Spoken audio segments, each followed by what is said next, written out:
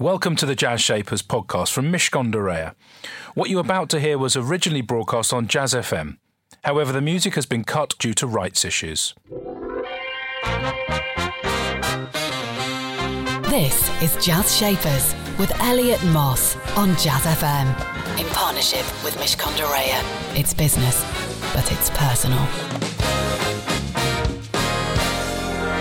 Listening colour. Welcome to Jazz Shapers with me, Elliot Moss, bringing the shapers of the business world together with the musicians shaping the worlds of jazz, soul and blues.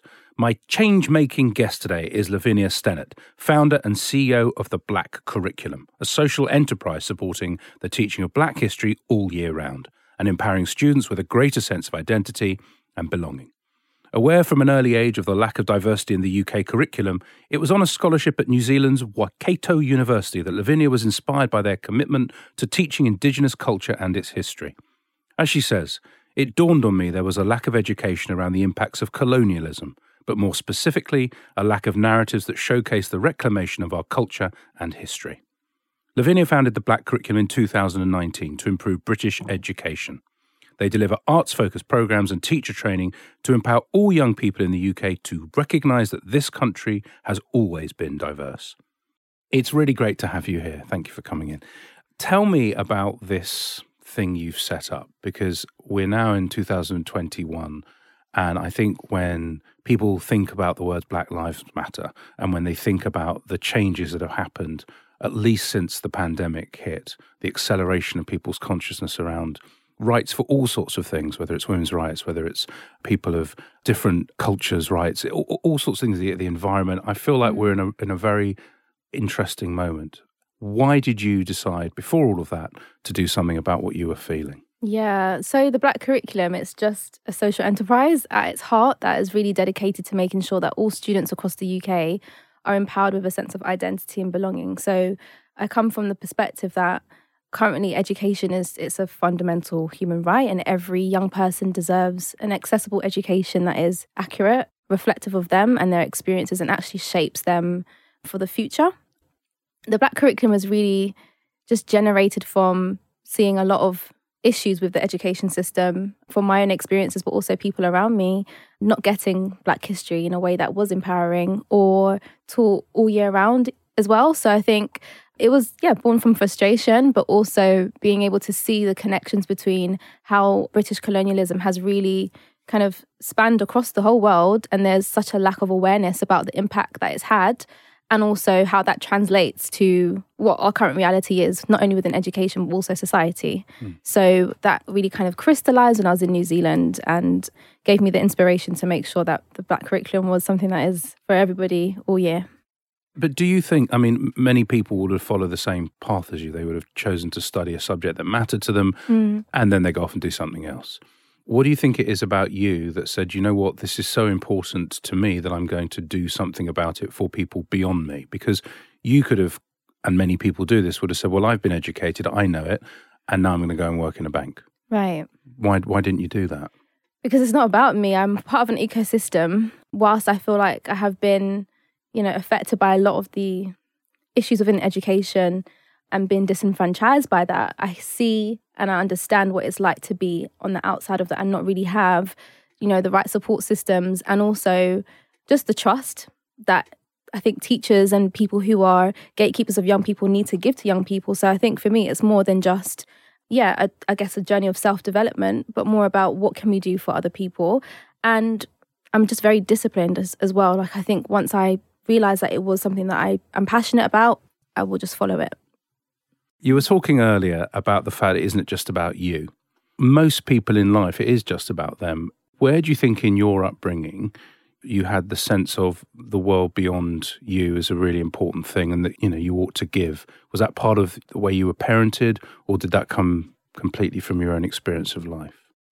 That's a really good question. I think there's some events in life that make you a lot more, and depending on the context that you're in, make you a lot more kind of individualistic. But my community has always been very collective, and I'm from a Jamaican background, which I think has really influenced the way that I see the world. Church was a huge part of my upbringing, being able to just share elements of my culture and who I am, it's just a part of who we are as a people. However, I do think that kind of did change for me after education when I was kicked out in year 8. I think I saw the world from a very like me lens, and I think that really kind of put me on the other side to see how anger and also frustration actually shapes your identity. But I found a community through that anger when I was in college. And I think having that kind of outlet, but also practice, and then following that through university really helped me to see, and it crystallized as well, what we could do to shape that kind of experience that I had outside of college into something meaningful. And, that was done through a lot of society work and activism in university, and I couldn't have done it myself. It was everybody's kind of collective effort. But back to the year 8 moment, and I read about you, and it said you're excluded. I think once, or was it more than once? Twice. 13-year-old Lavinia, that transition from 13-year-old you to university. What's the personal journey like to go from it's all about me to this young person sitting in front of me now, who's doing incredible things, who's making a real difference to, as you described it, the ecosystem, as it were, because you're part of it. What were the 2 or 3 key things that happened between that Lavinia and this one now? I'd say a change in the friends that I was around, firstly. I think, there's the saying, like birds of a feather flock together. And if you're around a community that isn't uplifting you and empowering you, you're not really going to have much of a insight or just understanding as to what is possible. So I think, the first thing is just having a good community, mentoring as well. I had a very good mentor, and it wasn't like, I can help you with, your UCAS and everything. But it was more about, what do you want from life and how can I support you just to even wake up in the morning? And her name was Natasha, and she's still in my life today. And I think that really helped me. And I think going forward, that has been something that I've made sure continues as well. And I'd also say just following my passions. I think I didn't really have that opportunity to do so in school. So being able to go to college and have that, just for me, was just the thing that just turned it the other way. And then as we move towards the moment when you decide to set this thing up, just tell me a little bit about that, the months leading up to the creation of your baby. Oh my gosh, yeah. I was thinking about this the other day. It was sacrifice, really, because I was in my second year of university, and it wasn't a opportunity that, SOAS just gave. I had to apply for it. And it was a very weird time because it fell in our summer. And if you know, like American and New Zealand semesters, they are very different to our kind of terms. So the scholarship was for June to September, which is the middle of our summer. So after I finished my second year, I went straight back, and it was literally very intense. I just felt that there was just a lot on my mind, not only because I was in university listening to so much talks around reparations, listening to, the impacts of colonialism, but then I also had this very meaningful opportunity to just observe. And so it was very peaceful, but intense, if that makes sense. And I think when I was out there, it really helped me to just digest everything that I had learned on a practical level from SOAS. Stay with me to find out much more from my business shaper, Lavinia Stennett. She's the CEO and founder of the Black Curriculum. She'll be back in a couple of minutes. Right now, we're going to hear a taster from the Mishcon Academy digital sessions. They can be found on all of the major podcast platforms. Mishcon Dorea's Martha Averley and Matt Robinson talk about equity, diversity and inclusion with regards to recruitment and how employers can recruit in a fair but diverse way. The Mishcon Academy digital sessions. Conversations on the legal topics affecting businesses and individuals today. Even if a business is acting with noble aims in terms of trying to recruit in a diverse and inclusive way, it may still be acting unlawfully by acting outside the limits set out in the Equality Act 2010. Matt, do you have any practical steps employers can take to recruit in an inclusive but lawful way? Yeah, absolutely. I think the first one, which I think is something that people have been doing for a while now, is to try and use blind recruitment strategies. Studies show unconscious bias towards particular names and, people going to certain universities or schools. Now, obviously, this is something that's easier to do at the beginning stages in terms of sifting CVs, but you can also look at early stage interviews in large recruitment processes where you send candidates written questions, for example.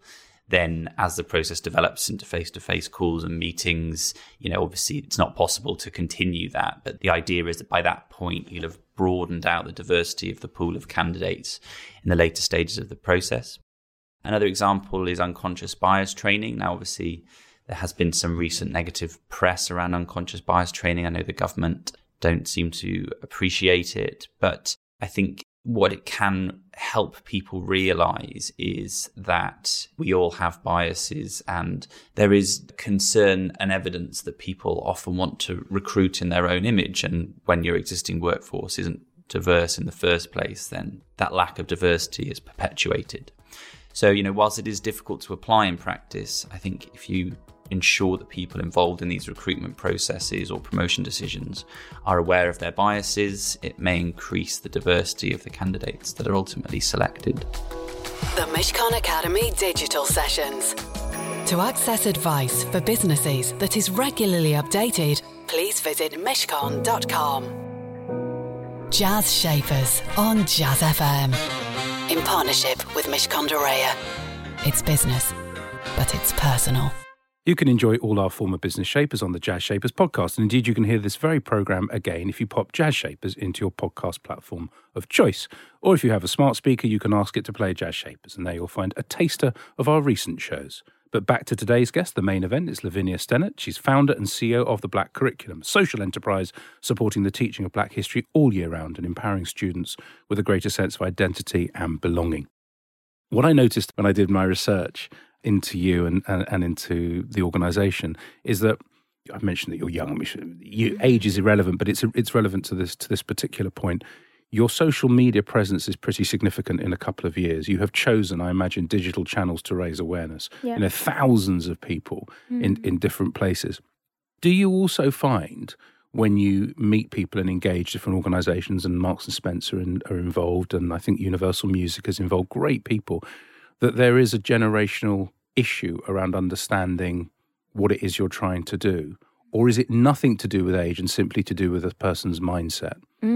Good question. I would say that the intersections of our identities mean that we process things very differently. In the age of social media, there is definitely much more awareness and, I guess, a need to do something to change kind of the society that we're living in. And I find that, through the research, particularly in the early days of the Black Curriculum, when we were just trying to understand the issue, it was not only young people, but also older people who were saying, and their experiences were just parallel. We haven't learned Black history, and this is wrong because, I don't know myself. I don't really know, the history of our country. And there's no way to kind of challenge that. So there was an alignment, when it came to different age groups. However, we do see, though, that in terms of like action-oriented things, it has to come from somebody, and this is just persons who just have a willingness to just be a little bit uncomfortable, perhaps, or just have an edge for learning. I think we can get to a certain place in life where I think we close down to new ideas, or our ideas are more kind of concretized, and we, I guess, have a lot more resistance towards seeing things in a different way, or challenging the assumptions that we have. So it's a polite way of saying when you're older, you stop being as open. Not necessarily. But mainly, it can be. Sometimes. I think there is my mum's a great example. She was the one in the end that was teaching me things about Black history that she picked up after I was doing my degree. And I was like, with that kind of willingness and passion is amazing. And it doesn't necessarily align with her age or what I would expect typically of someone who's a lot older than me. The hashtag TBH365, teaching Black history, or to be honest as well, is what I read, TBH, which I quite like. I recall over the years a very well-meaning Black History Month. And I guess your point is, excuse me, this never ends. And if you don't have it on, if the tap is not always on, you're not going to have as good a chance to help people understand their own history, if their history is a Windrush community history, which I believe yours is on one side, or if indeed it's someone who's not Black, who doesn't understand Black history, and who says, no, that's what, well, I assume it's just that, and it isn't. Tell me about the team that you assembled in the early days to make sure that you could bring this all to life, because that's it's a big thing to do, to try and change, isn't it? To turn the tap on the whole time. Explain to me a little bit about how you found the right people and you knew what to do. Sure. So I knew firstly that once we got the grant to launch the Black Curriculum, that we needed people who could actually have the skill set to assemble this curriculum to put together. So for me, it was just, who do I know, who's in my networks that I can just ask to help. And I have a friend, Shireen, who has a group for Black Women, where I met Lisa Kennedy and Bethany Thompson, and they, in the initial first months, helped to kind of like build in, you know, the right team that we needed for the future. So we hired freelancers after that. And then, you know, we were a team of 12. We put together the syllabus made up of people from SOAS, mainly people that I was studying with or people who went to SOAS before. And we just worked together to build this curriculum. So it was literally just people who had expertise in just the knowledge of what kind of Black history needed to be on the curriculum.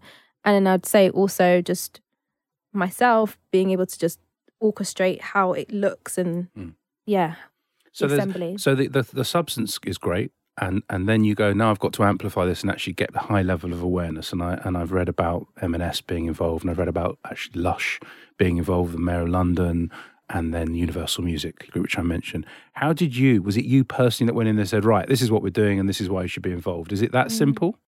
No. Didn't think Not it would at be. all.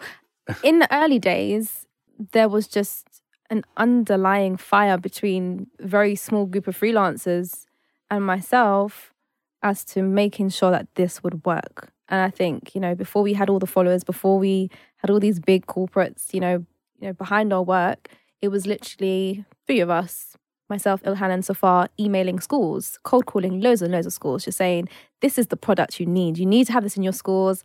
You know, you're missing out. October's, you know, coming up fast. 3 schools got back to us saying, yeah, right, like we get you, come in, roll it. And I think once we had that and had the confirmation of what we already really knew, it really kind of just helped to bring us onto a path where nobody could really argue that this wasn't something that was needed. I think once we got into the school, it kind of just helped to just amplify the work that we're doing. Getting the partners and working with them as well has been something that has helped me to just open my mind as to how to work and engage with different parts of society, because, you know, working within the education system, that's the main kind of core concept of what we're trying to do. Is, you know, building in that sense of identity and belonging, but amplifying that work, you have to learn how to negotiate. You have to learn how to also have like shared interests and ways that they're going to benefit from that as well. And I think for me, it's like, well, if this is for young people and the society that they're in, how can, for example, Lush play a really good role in making that happen? And, you know, we have good people on the team who have also been fundamental to making these partnerships happen. And I think the key of it is just how can we support each other to make sure that this shared goal becomes a reality. But most of the partnerships came in after June 2020, which is straight after Black Lives Matter. I also, sounds like I've done a lot of research today, but there was just so much to cover for so few years on the planet. Winner you are of the Anti-Racist Campaign at the Marie Claire Future Shapers Award 2020. You're in the Sunday Times 50 Women of the Year 2020. Trailblazer of the Year at the Hello Magazine Star Women Awards 2020, featured in the Duke and Duchess of Sussex list of Next Gen Trailblazers 2020, recognising individuals who challenge prejudice and contribute to British society. I'm sure when you started this, you set out to do none of those things, as in just meeting even in the last few minutes, it's like, yeah, whatever, that's really nice, and that probably helps you do what you want to do, but it's not for Lavinia as such, I imagine. But my question is actually, you mentioned the team and you talk. It's very interesting when I ask that question, because people sometimes just talk about the team and other people name names and you name names. What would they say about you, do you think? What do they say to you? How open is that culture within the organisation? Yeah. In terms of the style of your leadership, because great, lovely big ticks on accolades. Right. But what's the real deal? Right, what's the real deal? I think people would say that I'm very, I'm open. If I'm doing something wrong, I want to know from you. And I make sure that there's the forums and I have the right kind of communication style to get that feedback. So I'd say people would say within my team that, you know, I want things to be transparent and I like problems. I like to have problems to sort out. So I lead with compassion. I hope I'm not like, tick, tick, tick. But I'd say one of my points I want to get stronger on, and I think the team will notice this as well, is communication. Oh Lord, I think a lot of things, but sometimes I just don't. It's not that I don't think to say it, it's just, I just don't say it. So I think they will probably say she just needs to work a little bit more on communicating more, which I am doing, so yeah. Well, that's what you're going to be working on. And there we've just done your appraisal. You've done it for yourself. That's brilliant. Stay with me for a bit more from Lavinia Stennett. She's my business shaper today, talking about what comes next for her personal development and her leadership style. She's looking pensive now. She's thinking, what else do I need to work on? I'm sure you're doing a brilliant job. My final chat's coming up with her. And we've got a classic from Billie Holiday. That's in just a moment. Don't go anywhere. Jazz Shapers on Jazz FM. In partnership with Mishcon de Reya. It's business, but it's personal. I've been talking to Lavinia Stennett. She's been my business shaper today, and we've been talking about the Black Curriculum. So here we are in 2021, and as you said, a lot of the sponsors, the corporate support that you pushed for, that you haggled for, came on board after the Black Lives Matter and probably the death of George Floyd at that time really raised everybody's consciousness to beyond being a thing that people might talk about to a thing that pretty much everybody was talking about, I imagine, around the world. First question related to that, emotionally, how have you managed yourself? Because you're going to react as a human being. You're going to react to someone from the Jamaican community. You're going to react to someone who's set up an educational organisation. But you've also got to react to someone who's a leader of something. So just on that front, how have you managed that? I imagine, because I've been on the roller coaster and I'm not involved in any of these things directly at all. How have you managed that? And then I'll ask you the follow-up question. Yeah, there's layers. And I think before anything, the Black Curriculum has just been top of the agenda. Sometimes I do neglect myself and who I am as a person to make sure this thing happens. And, you know, in hindsight, if I could have done things differently, I would have slowed down a lot last year because I just wanted us to be in a good position. And I think by December, I realised that I was emotionally very burnt out by just a lot of the demand and attention that had come towards us. So whilst a very, super moment for the Black Curriculum and also arguably my career as well, it's also how can I sustain this as a person, right? So I think in hindsight, I would have just taken a little bit more time. But now I'm at a place where I do kind of lead with myself first, but also making sure that the Black Curriculum's goals and health is there too, because as a mid-sized, nearly 3-year-old organisation, there's so much, it's almost kind of weighing up the balance of how do we get this to a point that it's sustainable, but also make sure that we're looking forward to the future. And I think just offsetting some of that sometimes is very challenging, but with the right support, I have a very good advisory board, very good team, and mentors as well. Very good mentors and coaches who have helped support me. So, yeah. And you've touched on the future. I guess my next question is, how hopeful are you that this really is a change point, a moment of change, and that change is real and deep and of substance, rather than everyone goes, okay, good, we've ticked the box of doing education around Black history and this and that. And other people are saying, yes, and we've looked at our EDI strategy and we've now ticked that box too. Are you hopeful that it will be real and meaningful change? That's a good question. I think there is definitely hope.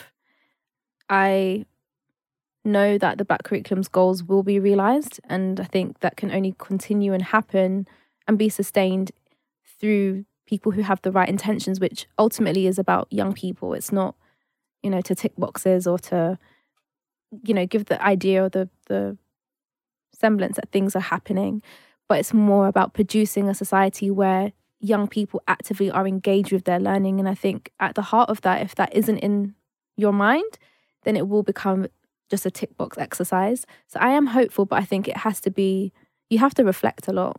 I think we're always moving and always on to the next thing. And I think without that time to really process what we're doing and why, we can fall trap to making this just a thing. But I'm hopeful. I think we have the right context and the right team and good supporters out there who will continue lifelong to continue to support the mission. So I'm absolutely hopeful it will bring a tangible change.